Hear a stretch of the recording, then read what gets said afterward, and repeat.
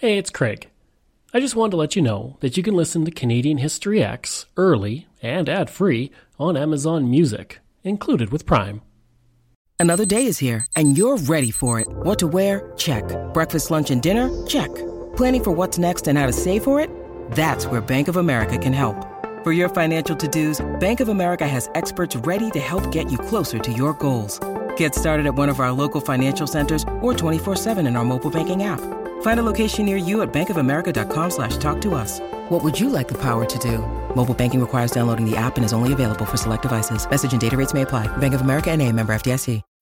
When you need mealtime inspiration, it's worth shopping Kroger, where you'll find over 30,000 mouth-watering choices that excite your inner foodie. And no matter what tasty choice you make, you'll enjoy our everyday low prices, plus extra ways to save, like digital coupons worth over $600 each week. You can also save up to $1 off per gallon at the pump with fuel points. More savings and more inspiring flavors make shopping Kroger worth it every time. Kroger, fresh for everyone. Fuel restrictions apply. Greetings and welcome to another episode of Canadian History X.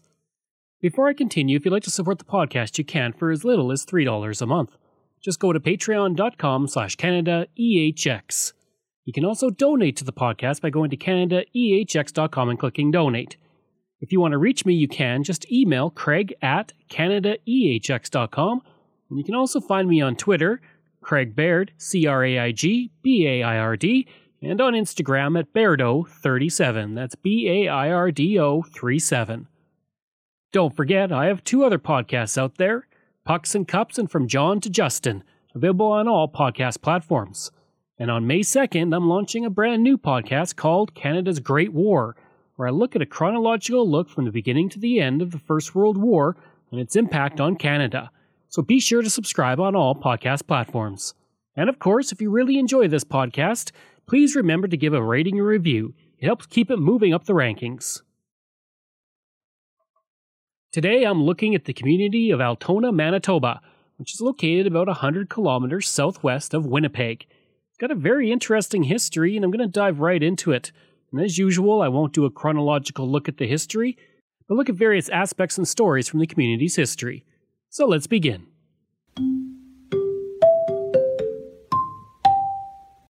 The Indigenous.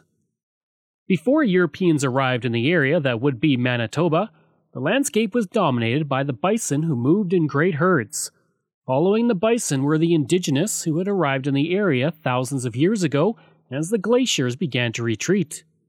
Closer to the time of Europeans, the Indigenous groups that lived in the area were the Sioux and the Anishinaabe people. And as fur traders and explorers came to the area, a new group would emerge, the Métis. The Métis would have a long impact on the area, and they would hunt the bison in great hunts that lasted from the early 1800s to the 1870s, just as the new Mennonite pioneers were beginning to arrive. The Indigenous did not interact much with the new Mennonite pioneers, and for the most part they kept their distance, or stayed confined on the reserves that were popping up throughout Canada at this time. And today Altona sits on Treaty 1 land.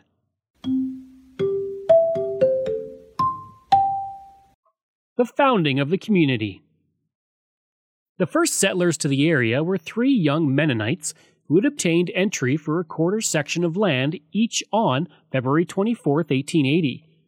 The Mennonites were Abram and Jacob Rempel and their cousin, Jacob Workington. The land they would settle was located just to the west of the future site of Altona, making them the first settlers in the area. And by June 11th of that year, several more Mennonite families arrived in the area and filed homesteads, and nearly all of the new arrivals were related to the three men who first arrived. The original village would spring up, and it was established in the familiar Mennonite village pattern and open field system. As for why the name Altona was chosen, that actually is not clear. It could be that it was named for Altenau in Prussia or Altenau in South Russia. The issue is that none of the original residents trace their lineage to either location, so the choice of the name is a mystery. The village of Altona was created in a similar manner to how villages were built in the homeland of the Mennonites, and it offered them the feeling of home despite being a world away. This included the construction of house barns, which were houses connected directly with the barn, and something completely unique in the entire area. As it turned out, the people who had settled there had chosen well because 1 year later, Jacob Braun sold a right-of-way to the Canadian Pacific Railway for $6.75, and this would be the start of the railway through the area, near the land the three men had originally bought. 1 year later, the railway came through and passenger service would start on December 10, 1882. The area would become known as Old Altona Village. The story of the railroad coming through shows that it was not a welcome addition to the community, but more for where it was going. According to local folklore, the CPR was planning to bisect Altona with a new branch line, and the residents made such a fuss over it that the CPR decided to adjust the line to just west of the village. One of the unique aspects of this early community was the creation of a fire insurance system that was common in Mennonite villages in Europe. If a fire occurred and someone lost their possessions, the losses would be tabulated for the villager who lost what they owned. In the system, each villager paid directly into it, and the person who lost their home and possessions would receive 2/3 of the value of the lost building and a fixed sum for the machinery or animals lost. They would also receive restitution for lost stores of grain and hay, and one man was elected to serve as the manager of this unique insurance system. In 1884, a public school building would be established in the village, and the Altona School was publicly funded, but due to the high amount of Mennonites, it operated more like a Mennonite private school. German was the only language taught, and the teaching focused mostly on the Bible. Some math was taught, but geography and English was non-existent. But by the 1890s, with new residents arriving, more subjects were taught at the school. In 1895, as the rail line was built north of Old Altona Village, the new surveyed community of Altona would be built, and it is from there that the current community has grown. By July of 1896, this new Altona had 3 elevators, 6 general stores, 3 wood and machinery dealers, 1 blacksmith, a flax warehouse, a hotel, and a school. The original Old Altona Village did not become part of this village, but its proximity did allow both communities to prosper. Why did this new town have the same name as the very nearby Old Town then? Well, that comes from Henry Ritz. It was on his property that a rail car was set up as a temporary station, and when officials asked him for a suggestion for the new town site, he said, quote, "Why not call it Altona, after the Mennonite village to the south?" End quote. As a result, another Altona was born. By 1900, Altona would have its first bank, a private one, followed by its first chartered bank, the Union Bank, in 1903. In 1906, the Bank of Montreal was operating in the community. By the 1920s, growth in the area was strong, with business booming and many seeing a bright future for Altona. Unfortunately, the Great Depression would bring a lull to that rapid growth, which continued to remain a hamlet throughout the next decade. In 1945, Altona was officially incorporated as a village after a petition of 150 signatures was collected. At the time, Altona had 1,065 residents. The population grew through the next decade, reaching 1,698 residents by 1956, and on October 24, 1956, Altona became a town. In the years between 1946 and 1956, the town would modernize in many ways, including with a new public works water system, new steel culverts, and the construction of 25,000 feet of concrete sidewalks to replace the wooden ones. By 1980, Old Altona and New Altona were still separate communities but had grown so close towards each other on the landscape that it was hard to tell where one ended and the other began. Today, Altona boasts 4,200 residents and is a commercial hub for the area. I'd like to take a break away from the episode for a second to talk about ExploreNet. I spent most of my life living in rural areas in Canada, and I remember the days of dial-up internet and spotty high-speed service. For the past 3 years, I have been a customer of ExploreNet, and I can honestly say that it is the best rural internet I have ever had. My job as a podcaster means I spend a lot of time researching online, interviewing people over Zoom, and uploading content. Through it all, ExploreNet has provided me with excellent service. When I'm not working, I enjoy streaming content on several streaming platforms, and even doing some online gaming with a friend in Ontario. ExploreNet allows me to do all of that with ease. Right now, they offer up to 50 megabits per second on their new LTE network with unlimited data. Their service has only become faster and better since I first signed on. Today and beyond, ExploreNet is investing in building and upgrading the network at a rapid pace. ExploreNet is rural, and that is their route, and that is their focus. For more information about rural internet options in your area, go to explorenet.com or call 1-866-285-2253.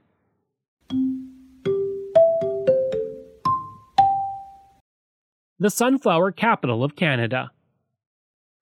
Sunflowers have always been an important part of the history of Altona. The 1945 sunflower crop, for example, produced 3 million pounds of seed and 572,000 pounds of sunflower oil, and it took 6 weeks for the local plant to process everything. In 1954, blacksmith Fred Abel would report finding a sunflower plant that was 10 feet high and had 43 heads on the stalk.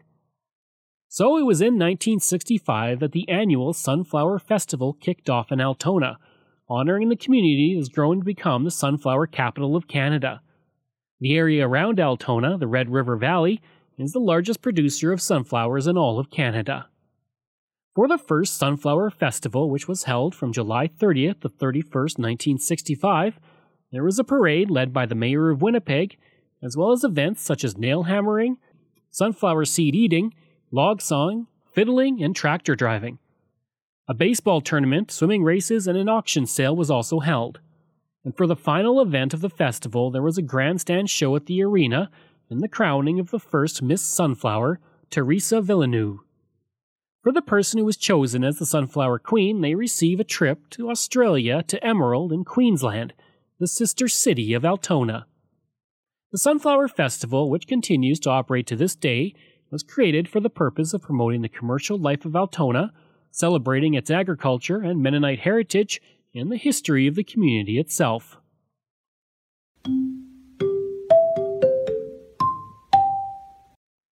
The largest painting on an easel. Without a doubt, the most recognizable feature of the community is the huge painting that depicts the famous sunflower painting by Vincent van Gogh. It was officially unveiled on October 17, 1998, and soon after it was registered as the largest painting on an easel by the Guinness Book of World Records. The painting stands at 76 feet high, comprised of 24 sheets of 3/4-inch plywood, and the painting itself required 17 gallons of paint for the picture. In 2017, after almost 20 years standing in town and delighting everyone who came through, the painting was taken down and completely refurbished by the original artist, Cameron Cross, and it was then put back on display, ready for another 20 years.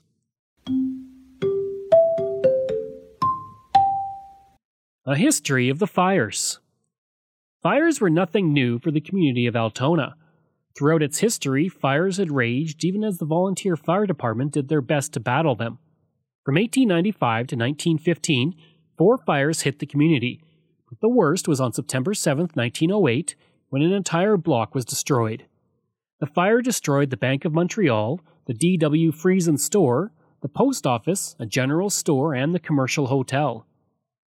But that wasn't the only fire. It was a very hot day in the middle of the haying season on July 11, 1937.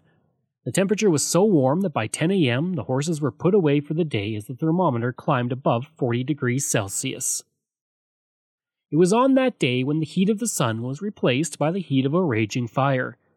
The fire is believed to have been started at the Rhineland Consumers Co-op building when a gasoline engine burst into flames. The fire would destroy the entire building, taking most of the equipment inside. Added to the fire was the fact that the storage tanks full of fuel exploded, destroying much of the property. Eventually, everything had to be rebuilt at no small cost. The next terrible fire in the community's history came not in summer but in winter. In November of 1946, cold temperatures gripped the area, but that didn't stop a fire from spreading in the downtown core. The fire destroyed the Rhineland car dealership, Harry's Cafe, the Red and White store, Merle's dress shop, and the A.D. Friesen's insurance office. But this would be the last of the great fires to hit the community. One story from that fire centers on a young minister who was told to run into a store and grab as many groceries as he could carry before the store burned down. The minister, who was not wealthy by any stretch of the imagination, did so and was able to fill 2 grocery bags. He then gave much of the food to the people around him.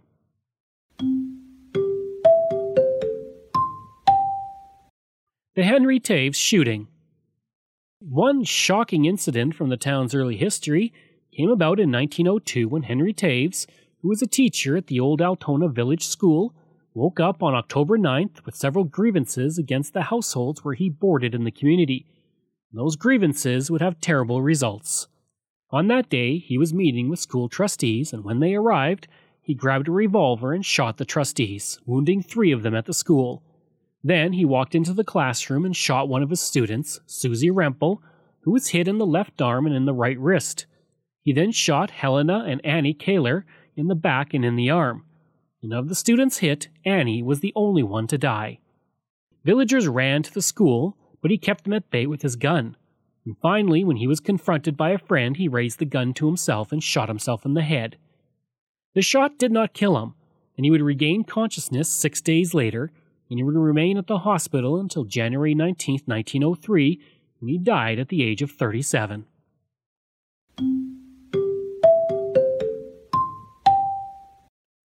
The Burgerthaler Waiseamt. Located in Altona, you will find a simple storefront structure that has a pretty long history in the community.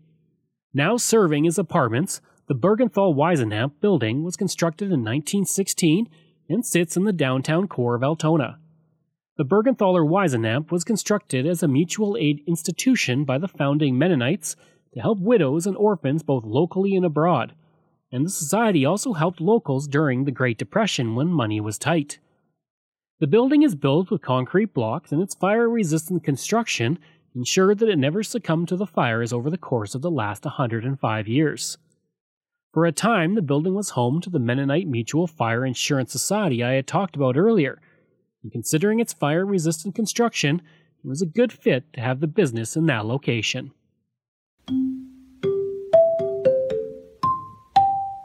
The Neubergtal National Historic Site.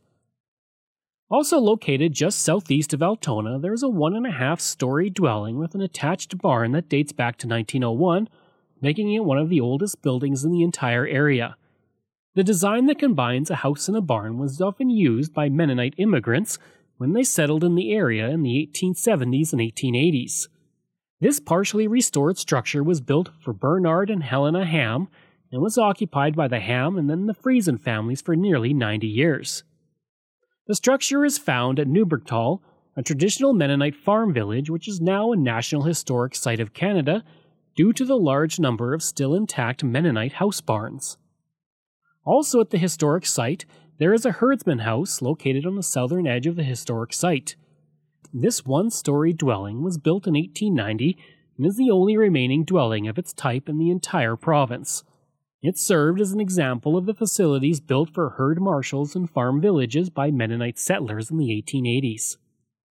Another structure located at the historic site is the Ham House, which is a small wood and timber structure that was built somewhere around the 1880s. It was built by Johann and Anna Ham and is an example of the Mennonite style of residence. The building is a basic design, but its history is very deep, and it serves as one of the oldest structures in the entire area. I hope you enjoyed that episode and my look at Altona, Manitoba, and if you did, please leave a rating and review. If you like, you can reach me through email at craig@canadaehx.com. You can also visit my website where you'll find hundreds of articles on Canada's history as well as all my podcast episodes. Just go to canadaehx.com. And don't forget, you can support the podcast through Patreon. There are multiple tiers to choose from, all with great benefits. You can support the podcast for as little as $3 a month, just like all of these wonderful patrons have, and I apologize if I mispronounce any names.